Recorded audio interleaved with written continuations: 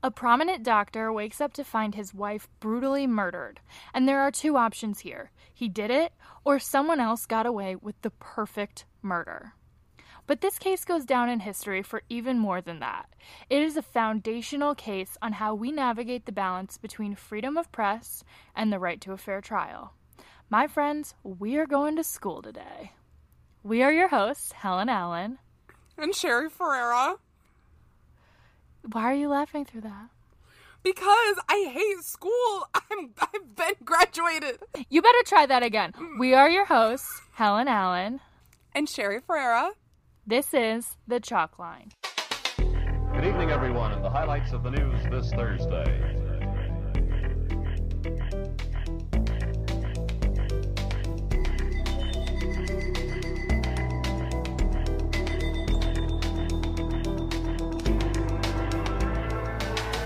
Bitch, I gave you a short episode, and you're going to give yourself a fucking pain in the ass and a half because you're going to laugh through it and make it impossible to edit yourself out. The thing about Helen is she's never wrong. That's the thing about Helen. She's never fucking wrong. The thing about Sherry is she's not putting this in the episode. No. Maybe I will. I don't know. We'll see. I quit. I quit this thing. This thing we do. You can't. We're dedicated. We have fans now. Shout out to fans. Hi, fans. Thanks for sticking with us and not canceling us when I said the word homeless. Oh my god. That was like the biggest. It's so much. Yeah, I let's just open this up to talk for real quick. And you can edit this out of the episode or put it later in the episode or whatever. But I do think it's worth addressing. On this podcast, we are going to say what we say.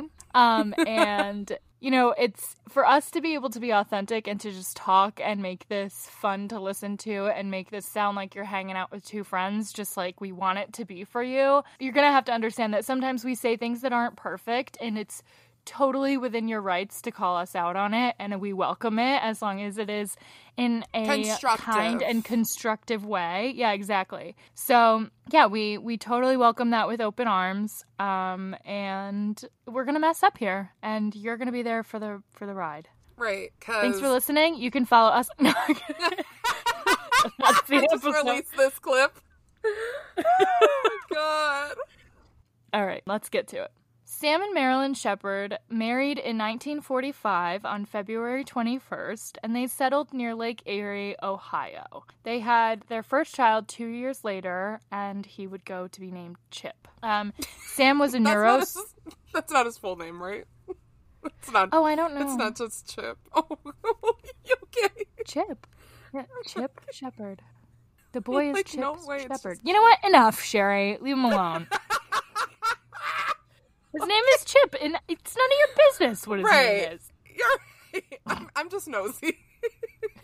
Anyway, Sam was a neurosurgeon, and the couple was believed to have had a very happy marriage. They lived in, like, a small neighborhood, like a little small suburban community, and all of the neighbors were friends. Ooh, okay. On July 3rd, 1954...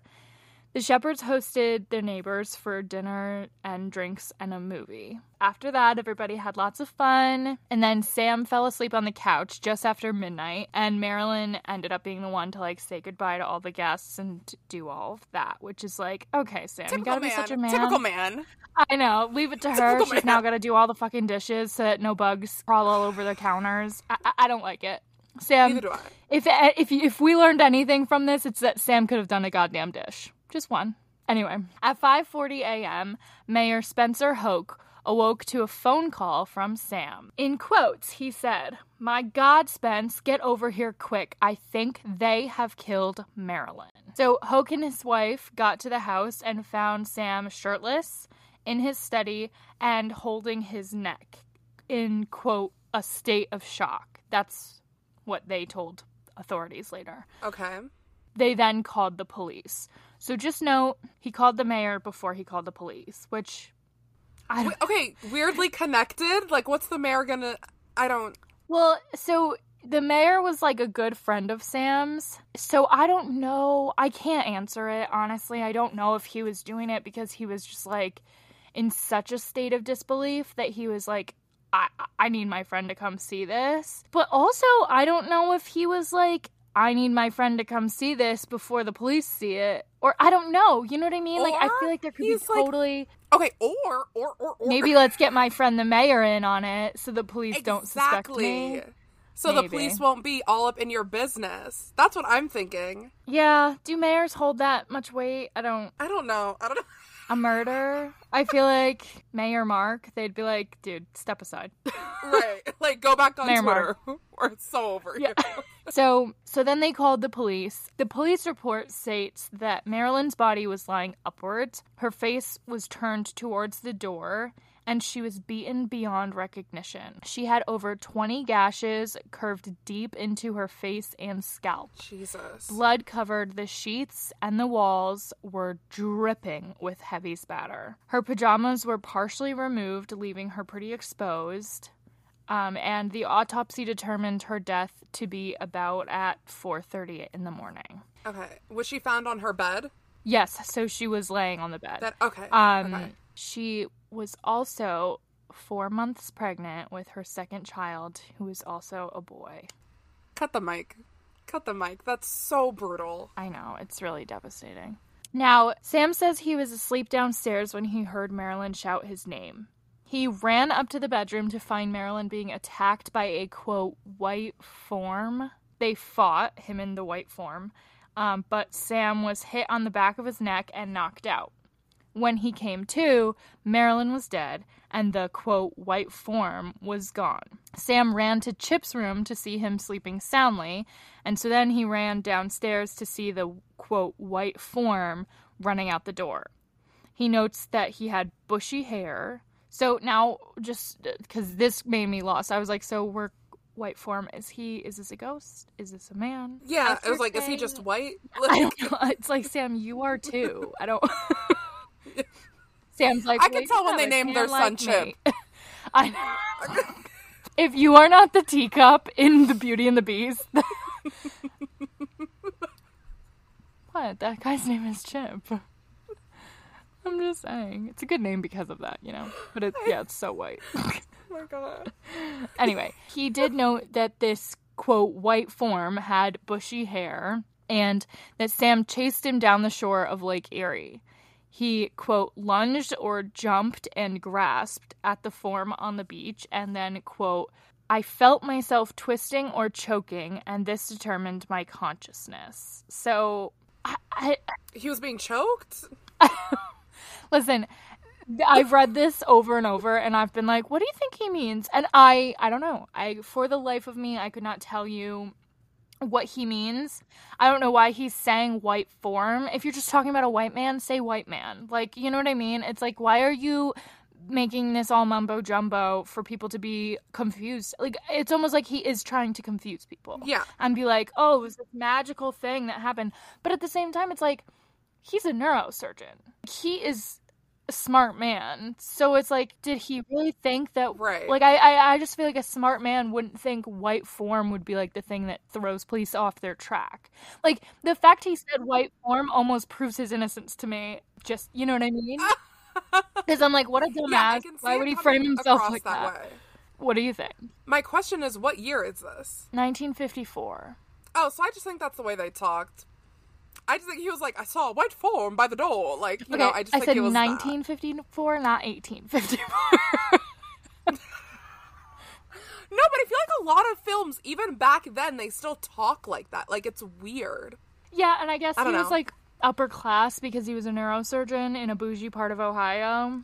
But... Yeah, and named his son Chip. Like, maybe that's just the way he speaks. We get it, Sherry. Not to be. Listen, his son is not on trial here, okay? Leave Chip out of this. Stop coming for Chip. I'm so sorry. I'm so sorry. That's gonna be the last Chip comment. I promise. All right. Well, don't hold your breath. But so. Oh, I may have read the quote wrong.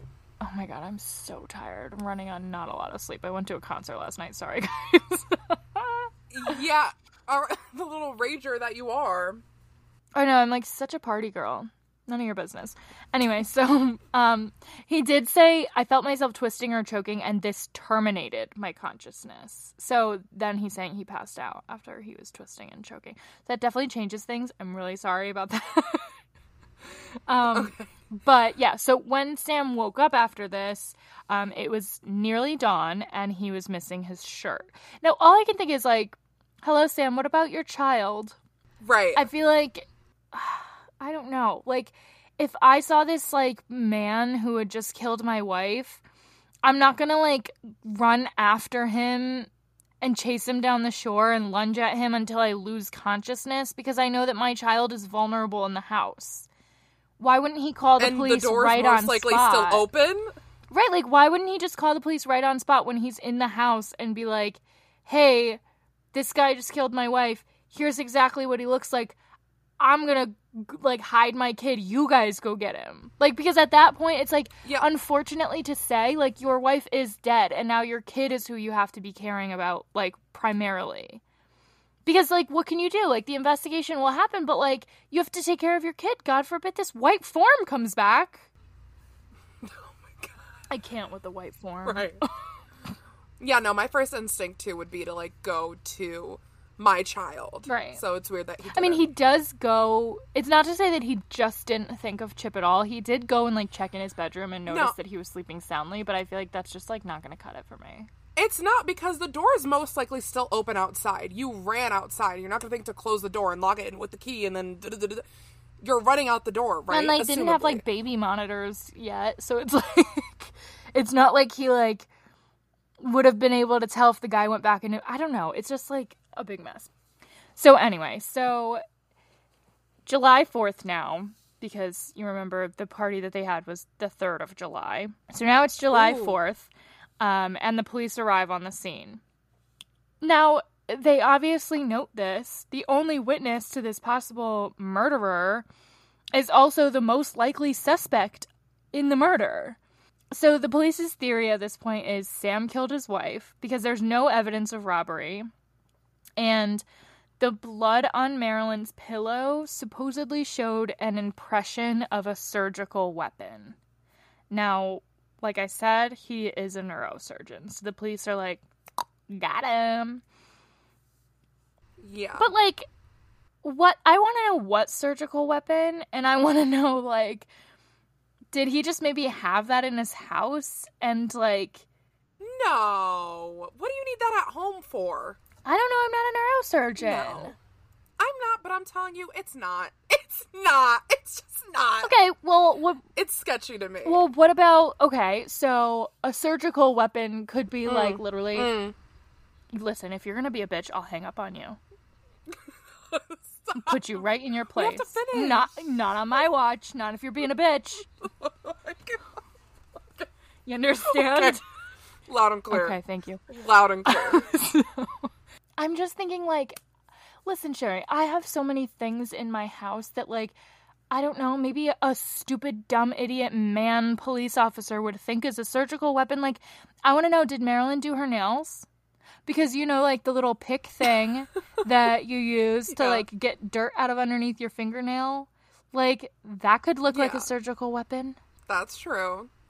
I was going under the impression that hopefully they weren't that idiotic. You never know. You know what? You never know. Exactly. You truly never know. So if it's something like that, then, like, yeah. And, like, also they could be operating under the instinct that, like, Sam did it. So, like, oh, that impression in the bed, like, oh, that looks like it could be a surgical weapon. Where's the weapon? I want to know where the surgical weapon is. Right. You know? Right. Anyway. I don't know why in my head I was picturing, like, a scalpel. Sam's wristwatch, fraternity ring, and keys were all covered in blood outside. To which I say, Sam, what are you still doing wearing your fraternity ring? All right, you're a goddamn neurosurgeon, okay? Why are you still trying to live those glory days? Throw it away, Sam. Throw it away. And why is it on the lawn? That means you were wearing it recently, Sam. Or it was just at least out in plain sight for this white form to grab off the desk and put on the lawn, covered in blood. To which I say, if he did, why was your fraternity ring out and about when you're a grown-ass man with a child and you're a neurosurgeon? I mean, listen, I don't think Sam did it. but I think he's stupid. You really? Okay, there we go. There we go. I mean, I haven't spoken to an attorney about if I'm don't. allowed to say that. No, I'm just kidding. I think I'm definitely allowed to say that I don't think he did it. And that's my opinion. And Yeah. I will tell you what, I don't think you will think he did it either. Actually, I don't know. I don't know if he did it. Oh my God. I'm like so up and down about this case, I can't even. So, okay. Dr. Gerber is the coroner, and he called an inquest and subpoenaed Sam. He wants to know, did you and Sue Hayes at any time sleep in the same bed? Now, who Sue Hayes is not really important to us, but what the coroner is trying to say is that Sam did not have a happy marriage with his wife, Marilyn. There was also a particular random witness who supposedly saw Marilyn out and about, and they, like, had small talk, and then Marilyn was like, oh, are you married? And the woman was like, no, I'm divorced. And Marilyn said, supposedly, oh, that's what I'm gonna do, or something. The woman was like a witness for the prosecution. So I think it's just like important to say that, you know, a lot of their evidence and a lot of the witnesses are like pretty circumstantial here. Right, and eyewitness testimony is not reliable. Well, and not even eyewitness testimony. It's just like, that's just a character thing. Like, how can she even say that? Because Marilyn is dead, and like, she never even really knew Marilyn, and the police are just gonna be like, yep, put her up on the stand. The prosecution will work with it. Like, I just don't think it's really a good fact at all. If it even is a fact. Right. Like, we can't prove it. The inquest lasted 3 days, and it was incredibly biased. The Cleveland Press basically just, like, goaded prosecutors to charge Sam. One newspaper wrote, and this is literally from the Cleveland News, Doctor reenacts story of murder, rejects lie test. So that's the title of it. Then it says, Dr. Samuel H. Sheppard declined to submit to a lie detector test for questioning about the slaying of his attractive wife. It was disclosed today. Now, that is on page 1 of the news. Page 1. And this is July 9th, so it's just a measly 5 days after the murder. And they're... I mean, this is from a 2022 lens, but I'm like, attractive wife? This is automatically making him look guilty because they're like, wow, this smart doctor killed his attractive wife. You know what I mean? Yeah, based on that headline alone, anyone reading it's going to be like, oh, he did it. Like, right. There's a little extra added layer of sympathy and like, oh, poor her. Yeah. And so on our Instagram post for this episode, you can see some more newspaper clippings. And one of the sources is going to be just like fully just newspaper clippings from this time. But you can dive into it and see that like the news was really influencing the way that this case went forward. And so essentially prosecutors charged him for the murder of his pregnant wife because of the press. Court of public opinion. Like, I bet they were on him from the start. Oh, absolutely. And the thing is like, this is the 50s and it was just so different. Like, the ethics of being a journalist was so different. We now know things that, like, unless you fact check that, you know, it's not going to end up being credible and da-da-da. But, like, these were big newspapers that were printing things that were not really validated. And people, like, just read it on the street. They get a glimpse of the headline and they're just like, that's it. He did it. So it was a very crazy time. Now, the jury... And that's the only way they're getting news, too. Like, exactly. Now we have they don't really get the... so it's, like, very... Right, and we get to kind of handpick, like, I don't think that's a reputable source. Like, let me pick something else. They kind of just had whatever was local news. Ultimately, the jury found Sam guilty, and he was given life in prison with possibility of parole after 10 years. Now, unrelated to the case, but I think it's worth noting, because this is how... heavy false imprisonment is, and I'm not saying for certain that he was falsely accused, but his mother died by suicide just a few weeks later, and his father passed away days after. Now, several years later, Marilyn's father would also die by suicide, so I just think it is important to note how extremely heavy this case was on all of the family members involved, not just Sam. That is, seriously, his son, Chip, I can't imagine that. Oh, and like, Sam, obviously, that's but, like, his son. Yeah, and his son to this day actually is, like, working very hard to prove his innocence, and it's, you know, it's a big deal. But Sam's brothers continued to support him, and they actually hired a forensic scientist, but I'm sorry, I have such a hard time saying that word. Coroner Gerber did not introduce any fingerprint evidence at all. Gerber got to the scene and told another detective, quote, "It's obvious that the doctor did it." F. Lee Bailey, who was... Not them plotting against him from the start. Hey, it's just like when you... Exactly. It's like when you get on a scene and you already think you know who did it, then that person or whoever is involved, the victim especially, is doomed. Justice is never going to prevail when you get on the scene and you already think you know everything. The whole point is because investigation. Then your mind's going to start... Right, your mind's going to start finding facts to corroborate what you already, like... Yeah, it's like just a self-fulfilling prophecy. If you think that's the thing, it's going to be the thing in your mind. F. Lee Bailey, who was hired by his brothers, argued that the trial was poorly managed because of the judge. Now, Judge Blythen was seeking re-election, and he probably didn't move the trial because of that. Now, we'll talk about why it would have been important for him to move the trial and whatnot, but I just kind of wanted to go on a little bit more about this judge because he's kind of a pile of horse shit. I mean... Okay.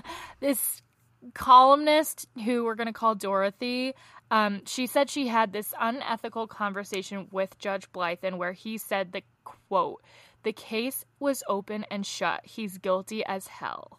If she had said anything at the time, she would have been removed from the case, and this was like the case of her lifetime.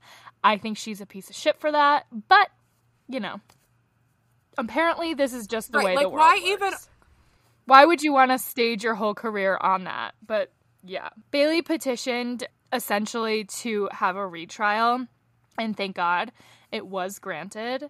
Now, Dr. Kirk, who was a forensic analyst, said that the blood spatter would have been all over the murderer, and Sam only had a little speck of blood on his pants. Kirk also determined much of the splatter came from the backswing of the weapon, which indicated that the murderer would have used their left hand, and Sam was right-handed. Marilyn's teeth were also found under her body, meaning that she had likely broken them when she was biting her attacker. And Sam's body was examined, and he had no bite marks. Now, there was a blood spot found on the closet door that didn't match Sam or Marilyn's. Was it ever tested? No. 3 witnesses also testified to seeing a man matching Sam's statement. 2 witnesses testified to seeing this man between 3:30 and 4 a.m., and as you remember, Marilyn's death was said to have been around 4:30 in the morning. The man's description was white, between 32 and 42 years, a wide nose, bushy crew-cut hair, light auburn in color, bushy eyebrows, and long sideburns. Now, Chip Sheppard... Which matches Sam's description. Yeah. Oh, yeah. Chip Sheppard came in with some research. Richard Eberling had been the Sheppard's handyman at the time, and he was found in possession of 2 stolen rings of Marilyn's. He passed a polygraph in which he was asked if he killed Marilyn, and because of this, they didn't look into him more. However, Eberling gave a deathbed confession that he killed Marilyn Sheppard. Of course, because he was on his deathbed, he was never tried for it, and because the police thought that they had the right guy, they just didn't really look into it. F. Lee Bailey thinks that Marilyn's death could have been done by another woman. Rumors that Marilyn was having an affair with Spencer Hoke, who is the mayor that Sam called immediately. So those rumors kind of like spread around. And so F. Lee Bailey was under the impression that maybe Esther Hoke did it. Esther is married to the mayor. He said, quote, "A jealous killing requires a woman killer." To which I say, F. Lee Bailey, aren't you supposed to be on the right side of this? Can we just chill about that? Because I'm sorry, I've never known Like, I don't know. Men can be just as jealous as women, okay? I've had jealous exes. I just have. I know them. They could be crazy. If not more. Right. So Esther admitted in court that she was left-handed and that she ignited her fireplace that morning, even though it was a hot summer. So that was a little bit damning. But again... So that was a little bit damning, but... I mean, she's a woman. She could do anything that... I don't know. I just feel like this is just like...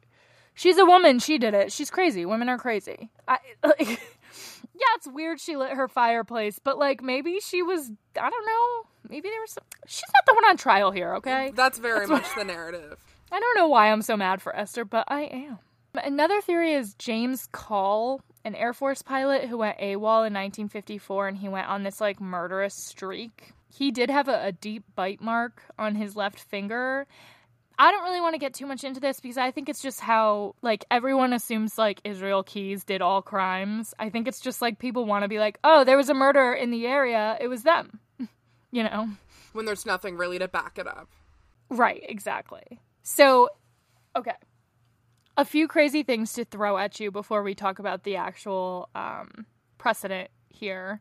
The Supreme Court, in an 8-1 vote, ruled that Sheppard did not get a fair trial, and he was further acquitted. Now, his innocence is still in question, but there is certainly enough reasonable doubt as well. This case in the law is extremely prevalent because it's basically one of those, like, First Amendment cases that, I mean, I learned it in school. I don't know if you did, but it basically is just one of those First Amendment cases. Like, how far do we take the freedom of the press? Sam had challenged that he did not receive a fair trial because the trial judge failed to protect him from the massive, widespread, and prejudicial publicity that ended up being his prosecution, essentially. Like, the prosecutors didn't have to do anything. The media was able to cover the case in a very hostile way, and the courtroom was actually arranged in a way in which, like, the prosecutors could just, like, address and essentially collude with the media, which all just kind of inflamed the jurors' minds and denied Sheppard a fair trial. And when I say they could collude with the media, I mean, like, the prosecutors would straight up, like, say something directed at the media instead of directed at the judge. And whether or not it was, like, something that the judge allowed in court, the media already heard it. You know what I mean? It's like, if the judge said disregard, it's like, well, he already wrote it down. So, you know, it's just not really... It was very... That's so fucked. Yeah, I couldn't have said it better myself. The court then said that the trial judge should have either postponed the case, which I have questions about, because isn't everybody entitled to a speedy trial? I don't... or moved it to a different location. And we saw this in the Hella Crafts case. It was moved because of how wild the story was and how many people were aware of it. And it's just, you don't get a fair trial if everyone already thinks they know the answers. That is at least the good thing, is that this case will go down as the case that, you know, kind of stopped the media circus in the courtroom. Right. A circus-like media trial can pit freedom of the press against the right to a fair trial. And so that's essentially where they landed in this.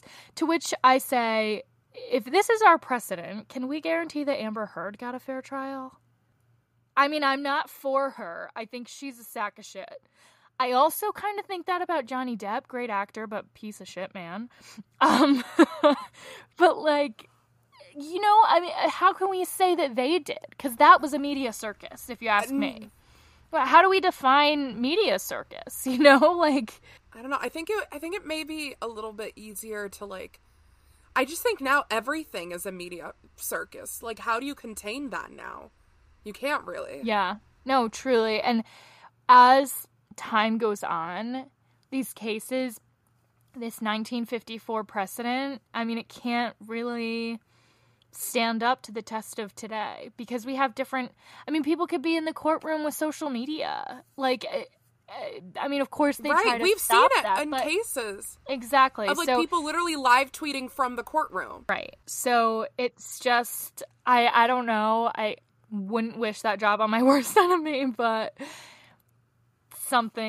I feel like something was incredibly unfair about the Johnny Depp and Amber Heard trial, and I think that a case like this could have definitely become a bigger influence if they use more precedent that's more timely. I guess, I don't know, I'm talking in circles, I'm kind of just making a mess of what I'm saying, but do you know what I mean? Like, I think it just, we need to keep up with, like, yeah, we don't need media circuses, but how do we prevent in 2022 this kind of thing from happening? Right. And, like, I wouldn't even know where to start either, but I do think the people that do know, the people who are knowledgeable about all this stuff really need to have changes to these cases because it is so old and antiquated, and life is not like how it was in the 50s. It's just not.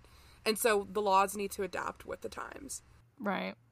And, you know, I don't know if they did because I haven't really looked into it further, but I just think if all of the media that, you know, reported things on the Johnny Depp and Amber Heard trial and, like, courtroom TV, like, how is any of that...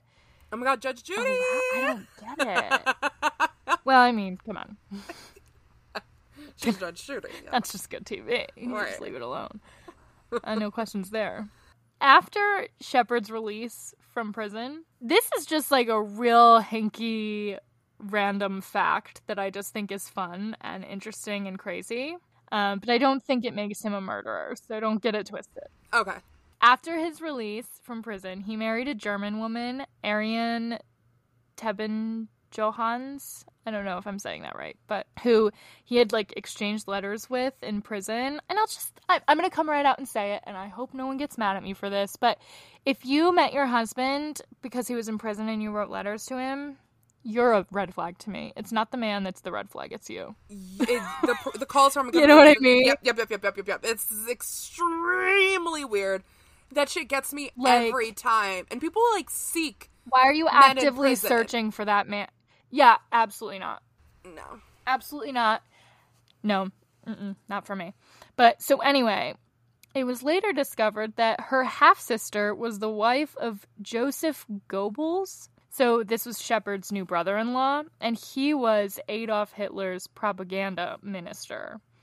So, again, doesn't make Sheppard a murderer, but, like, he's just surrounded by chaos.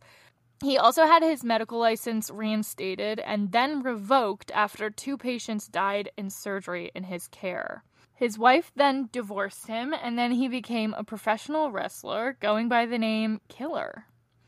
He then married a 19-year-old girl who is the daughter of his wrestling manager, and unfortunately, at age 46, he died of liver disease after battling alcoholism and depression.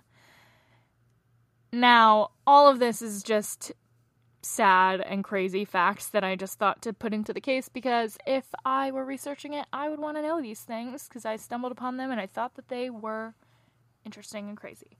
But at its core, all of this just says we don't know what the hell happened to Marilyn Sheppard. Thanks for listening. You can catch us on Instagram at The Chalkline Pod, Twitter at The Chalkline Pod, and follow along with our YouTube channel. The link is in our Instagram bio. Tune in next Thursday for another story.